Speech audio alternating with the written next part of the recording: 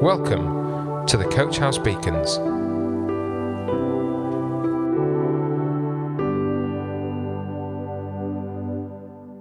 Hello and welcome to this Coach House Beacon called Amazing. Lots of people like to do puzzles. Maybe you enjoy solving a Sudoku, a number puzzle, putting together a jigsaw, or planning moves in a game of chess. All of these keep your brain cells firing. It's a way to challenge yourself, and there is a sense of satisfaction when you complete the challenge. It's about making decisions, selecting choices and planning a series of strategic moves. While it may be a challenge and sometimes be frustrating, the achievement of coming to a conclusion is very satisfying. However, in our daily lives there are puzzling situations and challenging circumstances that are often difficult to solve. In the Bible there are instances when people are feeling puzzled by events and circumstances. They're not sure why or how something's happened.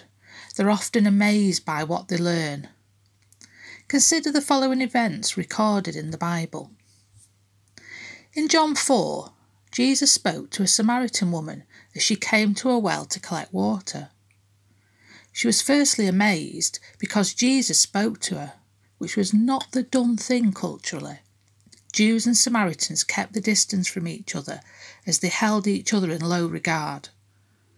As Jesus continued his conversation, she was even more surprised that he knew all about her background, and furthermore, he didn't focus on the wrongs in her life, but rather he introduced himself to her as the one who was able to bring her deep satisfaction.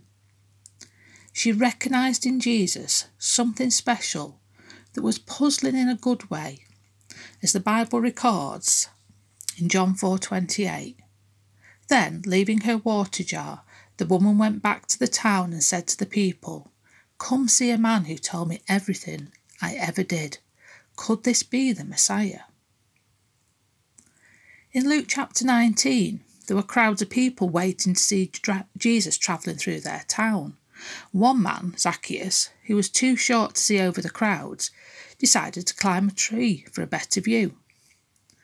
While Zacchaeus was surprised that Jesus noticed him and asked if he could visit his house, the crowds were even more surprised and puzzled because they couldn't understand why Jesus would ever want to meet up with a tax collector for the Roman authorities.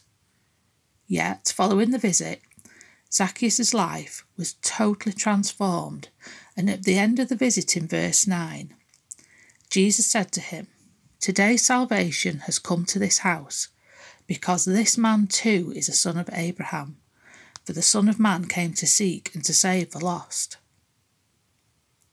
In Genesis chapter 22 is the story of Abraham and Isaac.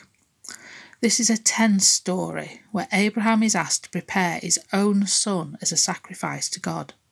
They journey together up the mountain, and Abraham's faith in God is truly tested when Isaac asks, "Where is the lamb for the sacrifice?" Abraham says, "God himself will provide the lamb for the burnt offering, my son." And amazingly, God did provide the lamb, and the angel of the Lord spoke to Abraham, saying in verse 17, "I will surely bless you and make your descendants as numerous as the stars in the sky and as the sand on the seashore. Your descendants will take possession of the cities of their enemies, and through your offspring all nations on earth will be blessed because you have obeyed me."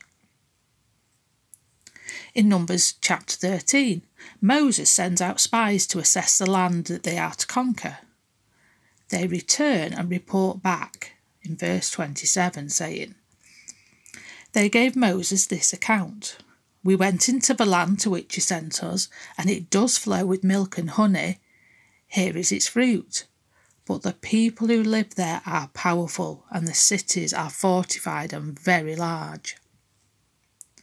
Despite the fact that God had already rescued them from slavery and promised a new land that would be their own, the Israelites are only too aware of the problems in front of them.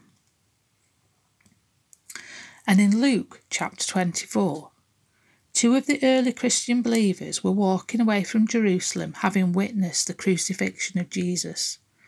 As they walked along the road to Emmaus, these puzzled and forlorn followers were joined by someone they didn't recognise. They were so consumed by the previous events and absolutely devastated that they spoke indignantly to the stranger, saying, "Are you the only one visiting Jerusalem who doesn't know the things that have happened there in these days?" And it's certainly true what it says in 1 Corinthians 13 verse 12. "For the present we see things as if in a mirror, and are puzzled, but then we shall see them face to face. For the present the knowledge I gain is imperfect, but then I shall know fully, even as I am fully known." It's saying that one day we'll solve the puzzle of all those aspects of life we don't understand. For now it's enough to deal with one day at a time and allow God to guide us. We're not meant to know everything. That way we put our trust in Almighty God just as Abraham did. If we could look ahead or look from above, we would be able to see the course of life, but this is what God does for us. Remember the examples of the people we mentioned earlier. Jesus knew all about the woman at the well and understood Zacchaeus and the need to change both their lives. God understands us more than we realise and knows the quandary we sometimes feel about our life choices. When you don't know which way to turn, tell God that you need help with your decision making. You'll be amazed when He answers your prayers and shows you where to go.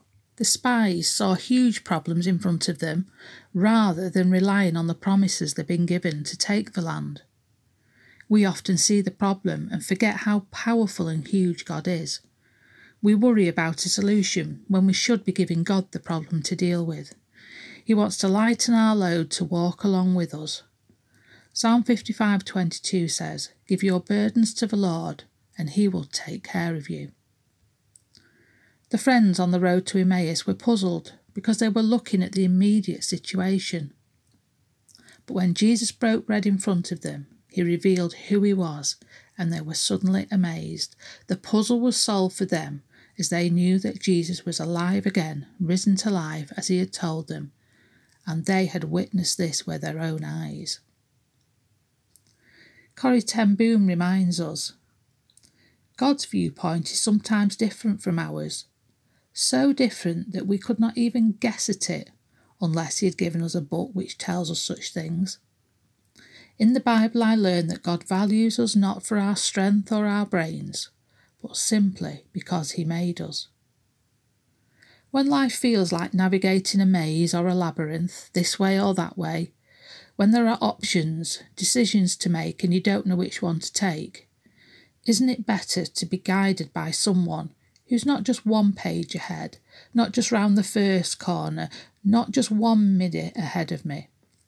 It's far better to rely on someone who has the whole of time in his hands, the entire road layout visible, the complete journey plotted. So don't leave yourself feeling like you're stuck in a maze, hitting a dead end or bemused by what life throws at you. Tell God how you feel. Ask for His help and He'll guide you and give His peace because He loves you and only He is truly amazing. Amen. Coach House Beacons, the Coach House Church Daily Devotional.